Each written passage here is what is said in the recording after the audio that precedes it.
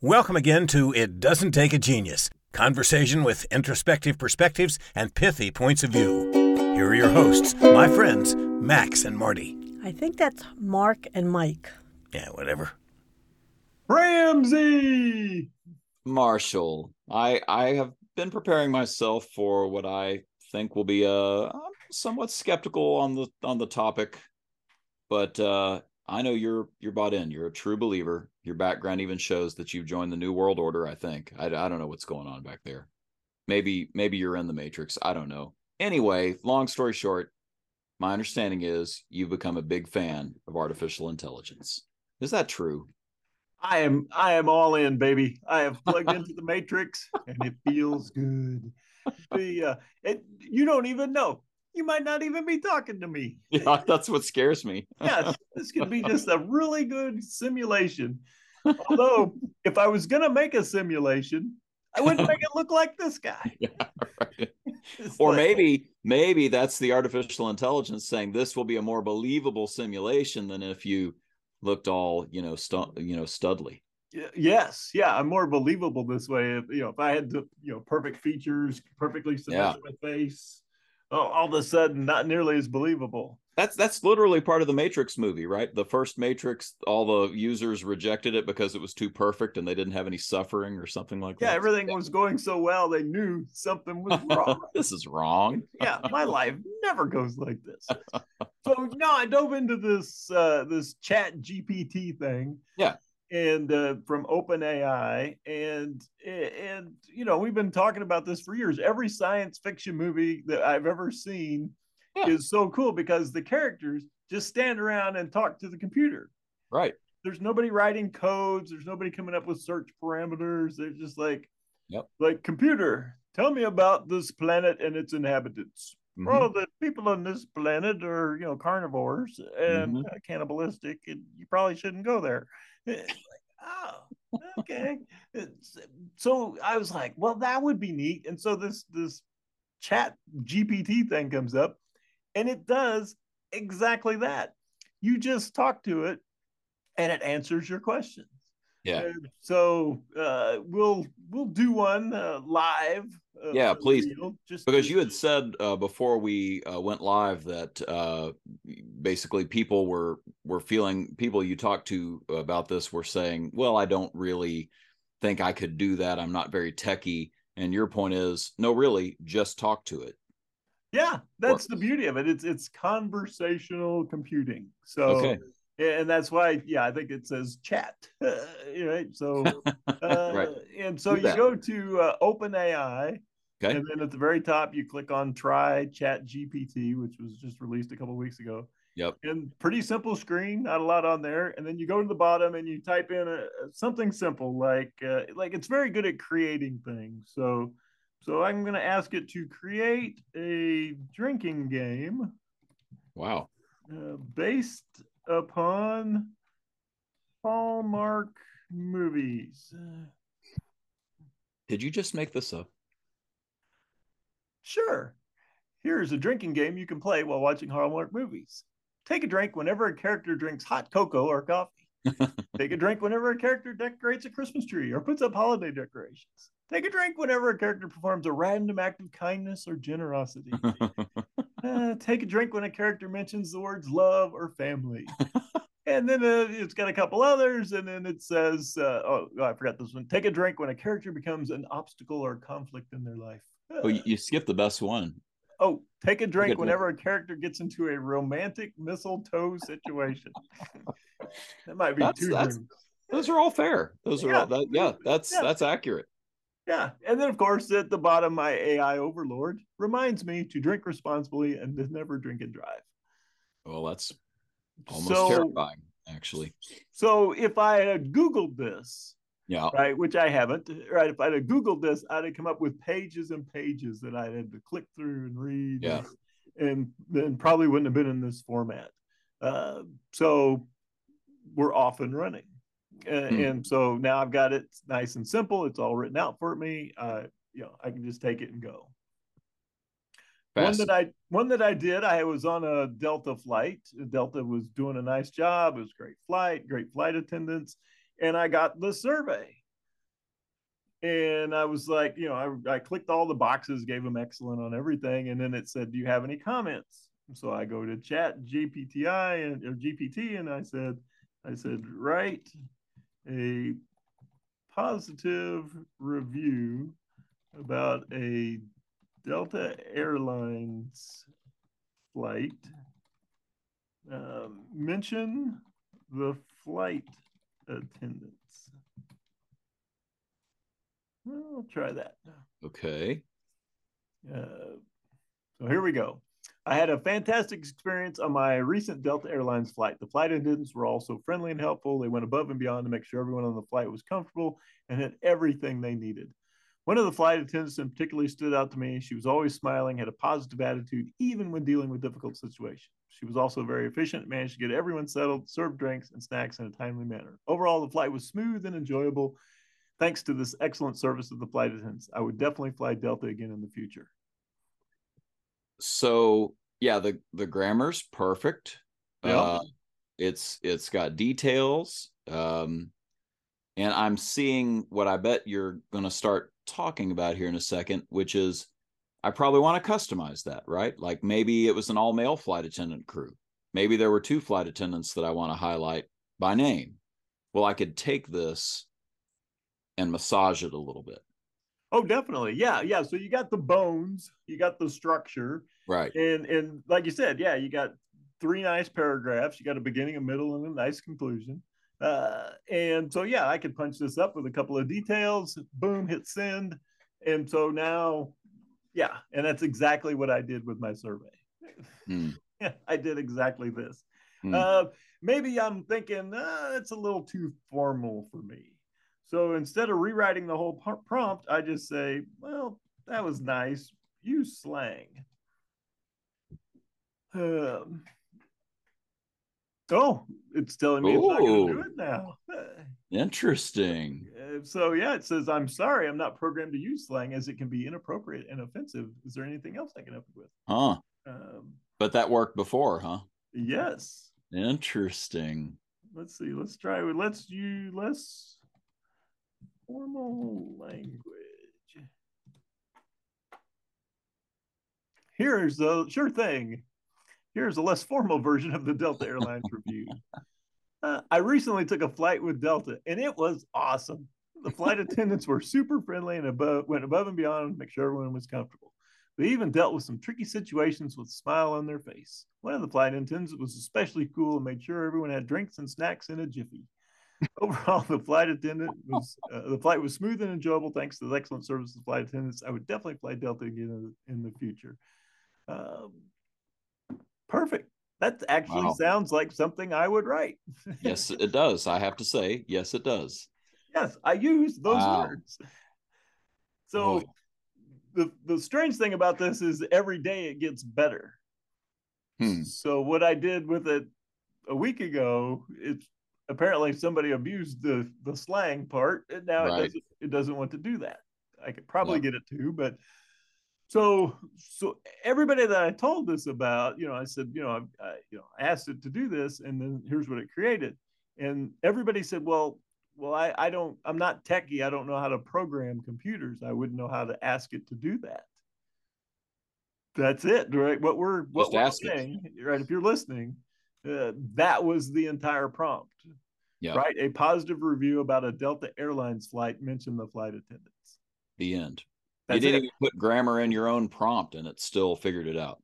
Oh yeah, yeah. You misspell words, it'll still figure out what you meant, and begin writing. Okay, so you've talked about that. You've mentioned this to people and said, no, really, just talk to it. What are you suggesting that people talk to it about? What are the uses of this in a practical sense? This is an awesome parlor trick, but how does this help the workplace? Well, let's go with let's look at it on a personal level, right? It's New Year's. All right, so create a plan for me to lose 10 pounds. Okay. And I spelled pounds wrong. It fixed it. Here's a plan to help you lose 10 pounds. Start by tracking your daily calorie intake using a food diary or calorie tracking app. Aim to consume 500 to 750 fewer calories per day to lose about 1 to 2 pounds per week. Incorporate more fruits, vegetables, lean proteins, cut back on sugary drinks and snacks. These are high in calorie. Get active, aim for at least 150 minutes of moderate intensity exercise or 75 minutes of vigorous exercise per week. Walking, cycling, running, or swimming. Overall, and then, yeah, see what it does here. So the goal based upon your current weight, they may be able to provide additional support and guidance for you to manage your weight loss goals. So now I've got my plan, right? I've got an outline for a plan. Yeah. So what are moderate activities? Okay. Be specific. Oh, okay. Moderate intensity activities, those that raise your heart rate and cause you to break out of sweat, but you're still able to carry on a conversation while doing that. Here are some examples of moderate intensity activities: brisk walking, jogging or running at a moderate pace, swimming laps, biking at a moderate pace, 10 to 12 miles an hour, dancing, tennis, hiking, skating, jumping rope, yoga, or Pilates. And then it tells you about, how you know if it's moderate for you, depending on your individual fitness levels. Right. So it's even got a disclaimer there. Yes. Yeah. It does a pretty good job of covering its butt. Yeah. Its virtual butt. So literally that's it. So I was thinking when I looked at this, because I had this thought a while back, my daughter and I were talking about, will Walmart always be the retail giant that it is? And I'm like, nope. I said, you don't remember Sears. And after that, you don't remember Kmart. Yep. And after that, you don't, now you know Walmart, but there will be something to replace it. Could be Amazon, could be something else. And so I'm having the same thought about Google. What could ever take the place of Google? It's just, it's just a huge part of our life. And then you run into this thing and you go, oh, yeah. Oh, this is what will replace Google. Don't give me 200, and Google takes pride in you asked it how to lose 10 pounds. It gave you 230,000 results in 0.7 seconds. Right. And it puts that up there. Here's 11,000 answers to your question, and I gave it to you in less than a second. Yeah. I don't need that. Yep. That's data. That's not information. Yeah. Go read everything on the internet, which is what this thing has done, and then just sum it up for me. Yep. And all of a sudden, that's what you got. Okay. So a better way to search for information and some very practical things that it can generate that you could go do something with. You might have to fine tune it, like you said, but you can go do something with it. Anything else that would be an example of making this work for you? Excuse me, any teacher prompt that you've ever been given in your entire life. Oh, cheating. Great. Okay. No, wait, that's not what you meant. Okay. I'm sorry. Just kidding. All right, write a 250-word essay on why King Lear is a heroic figure. Okay. Oh, it figured out King Lear is a tragic play written by William Shakespeare. But despite the unhappy ending, the titular character can be seen as heroic. Throughout the play, King Lear is faced with numerous challenges. And it talks about that. Then it goes into, and then it gives a specific example. Yes, it does. All right.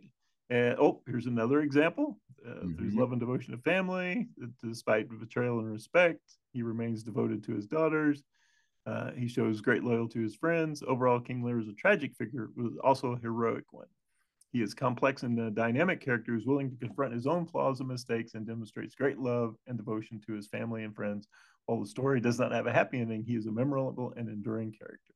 And you didn't read all the words there. That was just the highlights of a fairly decent little essay there. Jeez. Interesting. All right, so that was nice, but all I have to do is type, make it college level.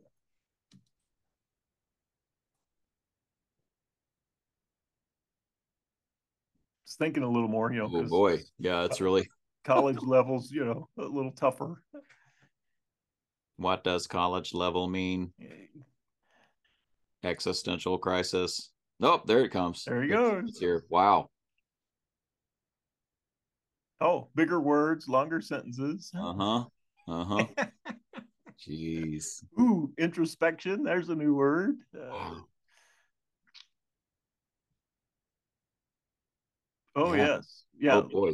We're going to be here a while if we wait to see this whole thing typed out. Oh, yeah. So still kept it. And so what's neat is you don't have to retype the whole original prompt. Mm-hmm. All I typed was make it college level. That's it. So it took what we were working on and start modifying it. And so I can bring it down, I can bring it up, I can make it in the style of a different writer. So yeah, crazy. So every teacher prompt that was ever created since the dawn of man is now capable of being done in less than 10 seconds. Jeez.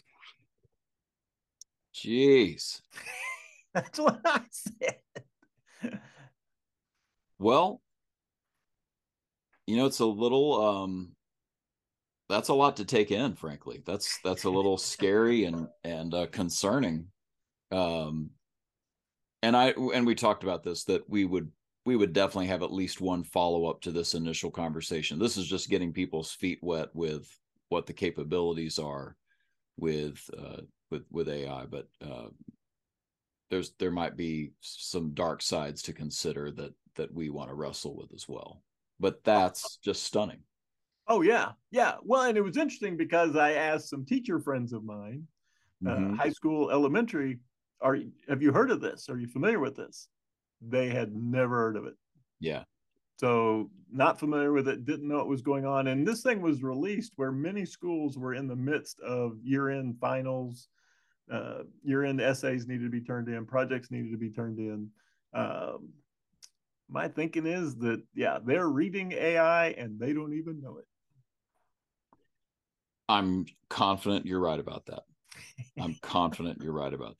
Yeah, that is, and where else might it show up, and how would we well, I don't want to get too far into our next episode. I think we leave folks with a cliffhanger, but what if I were a business and I knew that a lot of content could be generated this way, I know my customers eventually are going to be thinking that was probably just AI content.